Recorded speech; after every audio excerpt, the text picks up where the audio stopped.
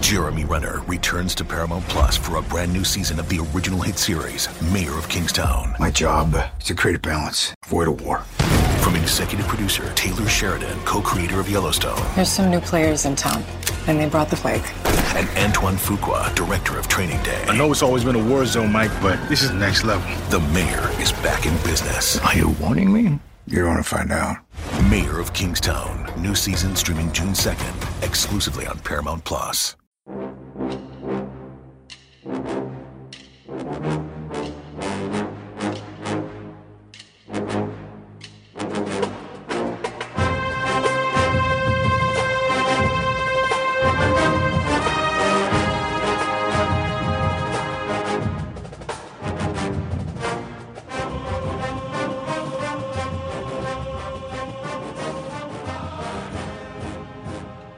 Good morning, Bucknoters. Welcome to the Bucknuts Morning 5 here on Friday, March 6th, 2020. I am Dave Biddle. Very happy to be joined by Jonah Booker for his usual Friday visit.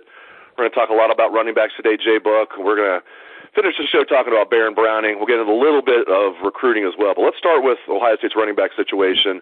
Obviously, the Master Teague injury, bad news for the Buckeyes this week. It's the first time you and I have talked about it, Jay Book.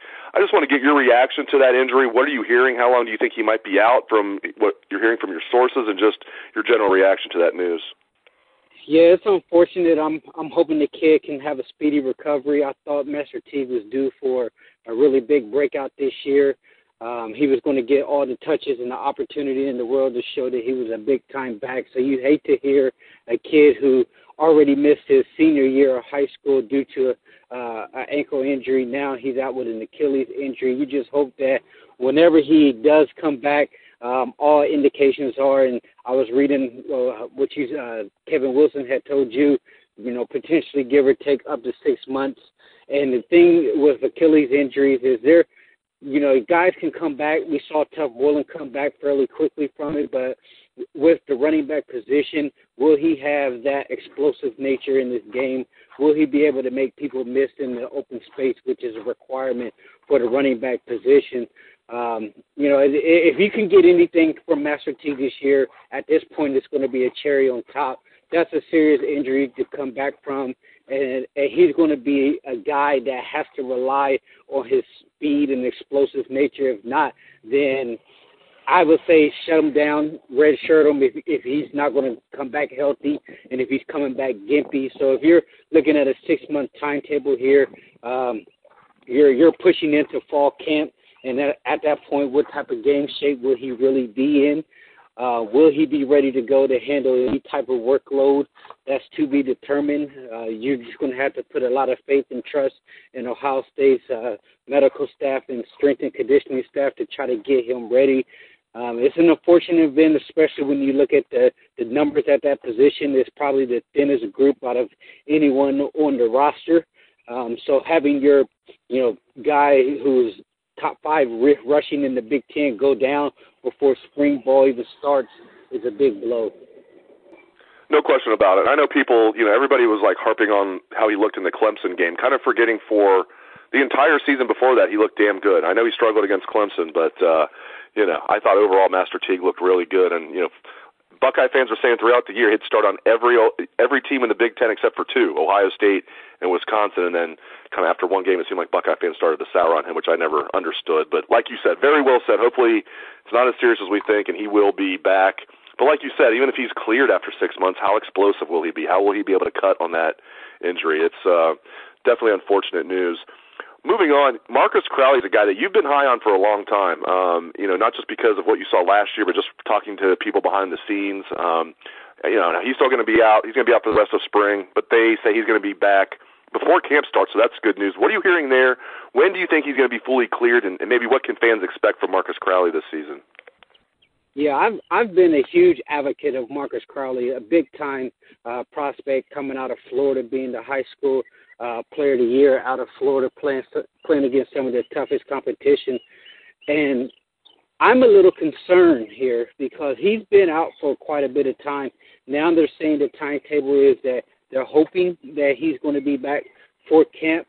Obviously, you're hoping for the best here, but he's really pushing up against it. He's missing a lot of football here. It's one thing to be able to step back into a role if you have valuable game reps and experience and you have, 100 carries under your belt or something like that where you're familiar with the college level speed. But that's not the case with Crowley. He played in more of a reserve role last year, and at the same time, he looked pretty darn good. Now, it's another situation here. Once he gets cleared, what type of game shape will he be in? Fingers crossed that the knee doesn't swell back up once he's cleared. But to me, it's very important that he gets back to 100% here. There's no 70 or 80% rushing him back just because you're so afraid of what the numbers look like on that side of the football as far as the running back position. But I'm a little nervous right now. I wouldn't be as nervous with Crowley if Master Teague was healthy, but the simple fact that he's going to be coming back around the same time frame. But if you look at Marcus Crowley's injury, it happened a long time ago, and he still has a ways to get back. It's going to take a lot of effort from him as far as making sure that he's getting the proper treatment and he's rehabbing that injury so that when he comes back, he's ready to go. Because once you have a football injury and you've been out of football for a long time and you haven't had contact for a long time, it's going to take your body a period of adjustment here. So even though Marcus Crowley could be back for camp, I still think it's going to take him at least a couple games to really get back into that type of shape, because you can run all the gassers and the sprinting on the sidelines and doing sand drills all you want to, but it's a whole different beast when it comes to being in actual game shape. Once you're taking the hits, once you're getting 10 to 15, 17 carries and your body's taking that type of pounding, but you're also able to maintain your speed and your power in the fourth quarter, that's what you want to see. And hopefully that they can get Marcus Crowley back, because I've been pretty high on him. I know Randy Wade has said he's going to be the next one in line that's going to have a major impact at the running back position, and I take his word for that. The small glimpse that we saw from him in mop-up duty, he really showed that elusiveness that you want to see out of your running back, as well as being able to show a little bit of power there. So my fingers are crossed. I have high hopes for him, but I would be disingenuous if I said I wasn't a little bit worried, considering the numbers that we're looking at right now at the running back position. Let's talk about the one scholarship running back who is healthy right now for the Buckeyes, Steele Chambers. What a great name, by the way. I mean, Master Teague's a great name. Steele Chambers, great name.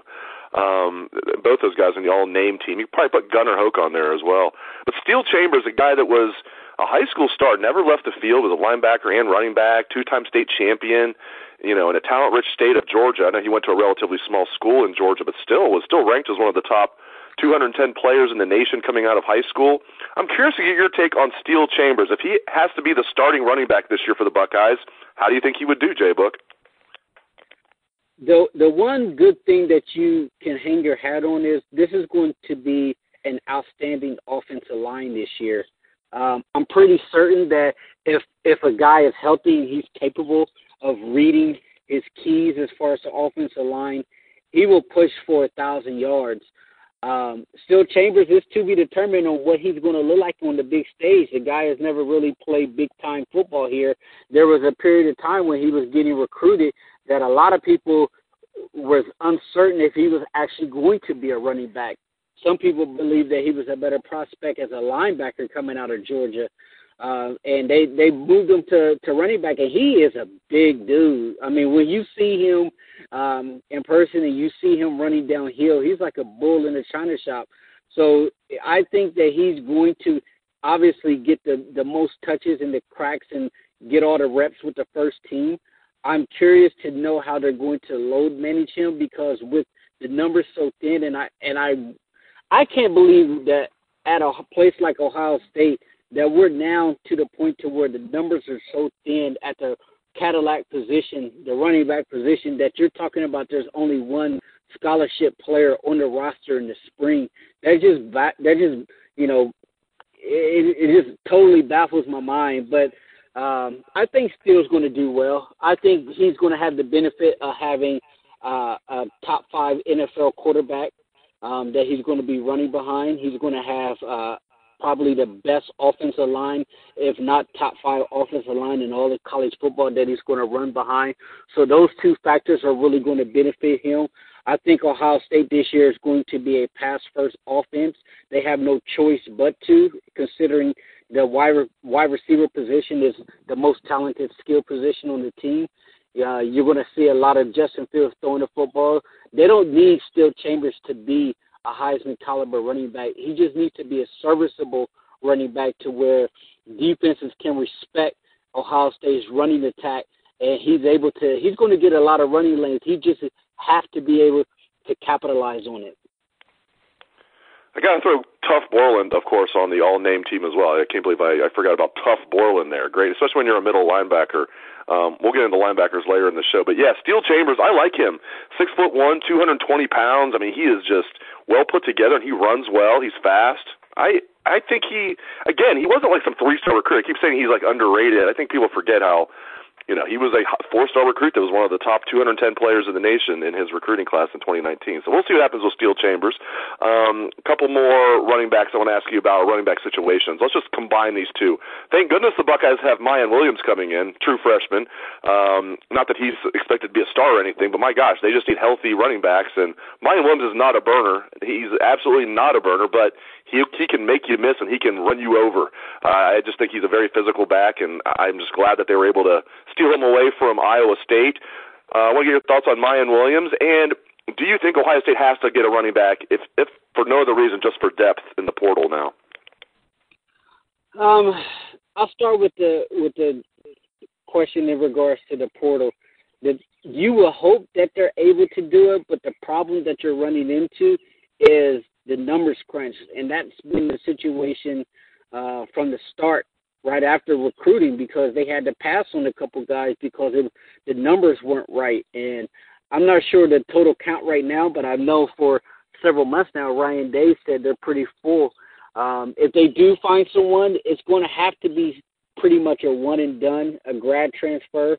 I know on Twitter I had talked about Ricky Slade, and I thought he would be a good prospect to at least kick the tires on, but at the same time, a kid like that, you don't know if he's going to be cleared by the NCAA or if he's going to have to sit out a year. If you're going to go into the actual portal, you're going to need someone who's eligible to play right now, and not necessarily a guy that will probably have to stick around the program 2 years or so. You probably just want an immediate grad transfer like you had with Jonah Jackson, if there is anyone out there who's able to fulfill that role. But Mayan Williams, he's a guy that I thought coming in was a developmental guy, someone that was provided depth. They had to have a running back commitment in that last class. It's unfortunate now that we're looking at this kid to be able to come in right away and step up. Not a lot of true freshmen can actually do that, but that's going to be the initial case. He's probably going to automatically start running with the second team as soon as he touches down on campus, because if Marcus Crowley is not cleared until August or so when camp starts, or late July when camp starts, as soon as he's in there, as far as Mayan Williams, he's going to get at minimum some second team reps, because you can't rush Marcus Crowley back as soon as he's cleared. You're going to have to ease him back into it. And I know there was a couple of pictures of Mayan Williams floating around the message board showing that he's been in the weight room getting his body right, before and after picture, and I hope it's true. He has to have a sense of urgency. You hate to put that type of pressure on an incoming running back, especially at a place like Ohio State, because the pressure can swallow you up if you're not ready mentally, not alone physically, because playing in the Big Ten will take a grind on you. I would feel a lot better about Mayan Williams if he was already on campus participating in spring ball so that he can get his feet underneath him a little bit. But once you arrive on campus as a freshman, your head is swimming, and not necessarily just about football, but about life in general, because it's the first time you've moved away from home. You're trying to get your bearings. Classes are getting ready to start up, and you're just trying to adjust to being a normal college student, not alone being thrown right into the fire on the number 2 team in college football. So it's going to be a lot to ask from Miyan Williams. I tell you what, Tony Alford is going to have to earn his money this year because a lot of the recruiting misses that we've seen over the last 2 years are starting to pop their heads up. But I've always given Tony Alford the benefit of the doubt because I thought that he always got the most out of his running backs when it came to on-the-field production. And his record when it comes to getting his guys to produce speaks for itself. He's going to have an all-time coaching type of year to make sure that they can at least hold serve here when it comes to the running back production. All right, let's switch gears and talk a little recruiting real quick. Just one guy, the main guy, number 1 wide receiver in the country, number 9 overall player in the country, Emeka Egbuka from the state of Washington. There's some talk out there that Ohio State might perhaps be the leader. Some people, there's some people who say maybe it's, Clemson might be a little bit in front and Washington's still one to watch. But most people seem to think that the Buckeyes are the favorite here. I mean, that would be great news, obviously, and Brian Hartline continues to kill it. Just your thoughts on that news, J-Book. Yeah, you have to feel really good where Ohio State's at right now. For the last several weeks, there's been a lot of smoke out there that the Buckeyes are in a great position here. And the way things are trending, and I know a Washington insider on the 24/7 board has said that Ohio State right now holds a heavy lead, and if you're to take his word for it, then that is tremendous news, and it's just another testament to Brian Hartline and his recruiting skills. The guy is an absolute beast when it comes to recruiting. The fact that they can go all the way out there once again in the Pacific Northwest and pull out a top 10 national player if they're able to land his commitment would just be a tremendous boom for the program. He's the type of kid that you don't redshirt. He plays right away. I looked at some of the clips recently from him in the 7-on-7 where he just was absolutely dominating kids. But if you can get him in the fold and have Guy Scott Jr. helping with his recruitment, then I think Ohio State is really positioning themselves. That's all you can ask for right now is to get yourself at least in that top 2, top 3 when it comes to the kids' top choices, and then hit it out the ballpark once you're able to get him on campus for a visit. Yeah, I like this budding pipeline from the state of Washington. Never thought that would occur, but it's, the Buckeyes might get the number 1 D tackle in the country from the state of Washington. They might get the number 1 wide receiver from the state of Washington. I call it the G. Scott effect, whether it's G. Scott Sr., G. Scott Jr., helping the Buckeyes recruit. Just a good situation there. All right, as promised, let's finish the show talking about Baron Browning. Kind of was miscast last year, I thought. I thought he finally was like, it felt like the light came on for him last year, but he still, I thought, was miscast as a middle linebacker, backup middle linebacker. They would kind of rotate him and Tough Borland being the starter, Browning being the backup. Now, Baron Browning's playing outside linebacker. He's also playing some defensive end, probably more of a situational pass rusher. I don't think he's going to be a guy that's going to be a 3-down defensive end or anything like that, but very interesting development there with Baron Browning saying he's playing outside linebacker and defensive end heading into his senior season, J-Book. Yeah, when I heard that news, it made me stand up at my desk and give a little silent Tiger Woods fist pump there because this is what I have been waiting for. This kid, I feel like, has been playing out of position since he's arrived at Ohio State. Now, unleash his talent. This kid is a big-time prospect when he's able to bend the corner there. We saw the flashes of it last year. Let him see football. Get football. See quarterback, get quarterback. Allow him to utilize that size and speed and come off the edge in situations where he's able to rush the quarterback. But just having him flanked on the outside, that's his natural position. I know they tried to make him into a Mike linebacker, but a lot of times it was said that his development was vastly slowed down because the game was moving way too fast for him at the Mike spot. When you're at that middle linebacker spot, you're in charge of making sure the defense is getting set, the calls are coming in, but you're also having to make sure that you're keeping your responsibility. When you're on that outside, you're able to utilize your athleticism a little bit more, and I thought that his fit has always been on the outside, and with his size, He's able to get after the quarterback on the edge there. And I really like this move here. I think it's going to free up a lot of those younger linebackers when it comes to the depth position here. My only hope is that Tuf Borland get back to form here. I know after that Achilles injury, it kind of looked like he was running in the mud. But with him being back, there were times last year that I felt that even though Baron Browning was out of position, he was even better than Tuf at that Mike linebacker spot. But I think the defense will be better off with Baron playing on the outside and rushing the quarterback. Great insights, as always, from Jonah Booker. Thank you very much, J-Book. And thank you to our listeners out there for tuning into the show. I appreciate it. Hope everyone has a great day and a great weekend. Let's check Buckeye Swag, best damn band in the land.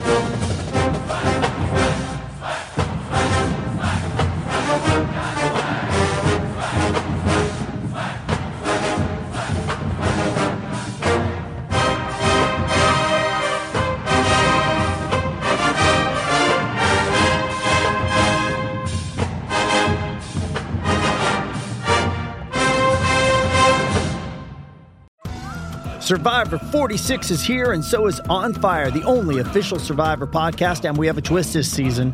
The winner of Survivor 45, Dee Valladares, will be joining us every week. We're going behind the scenes of the biggest moments, the how and the why things happen, and the strategy and analysis you can only get from someone like me, a Survivor winner. Listen to On Fire, the official Survivor podcast, wherever you get your podcasts.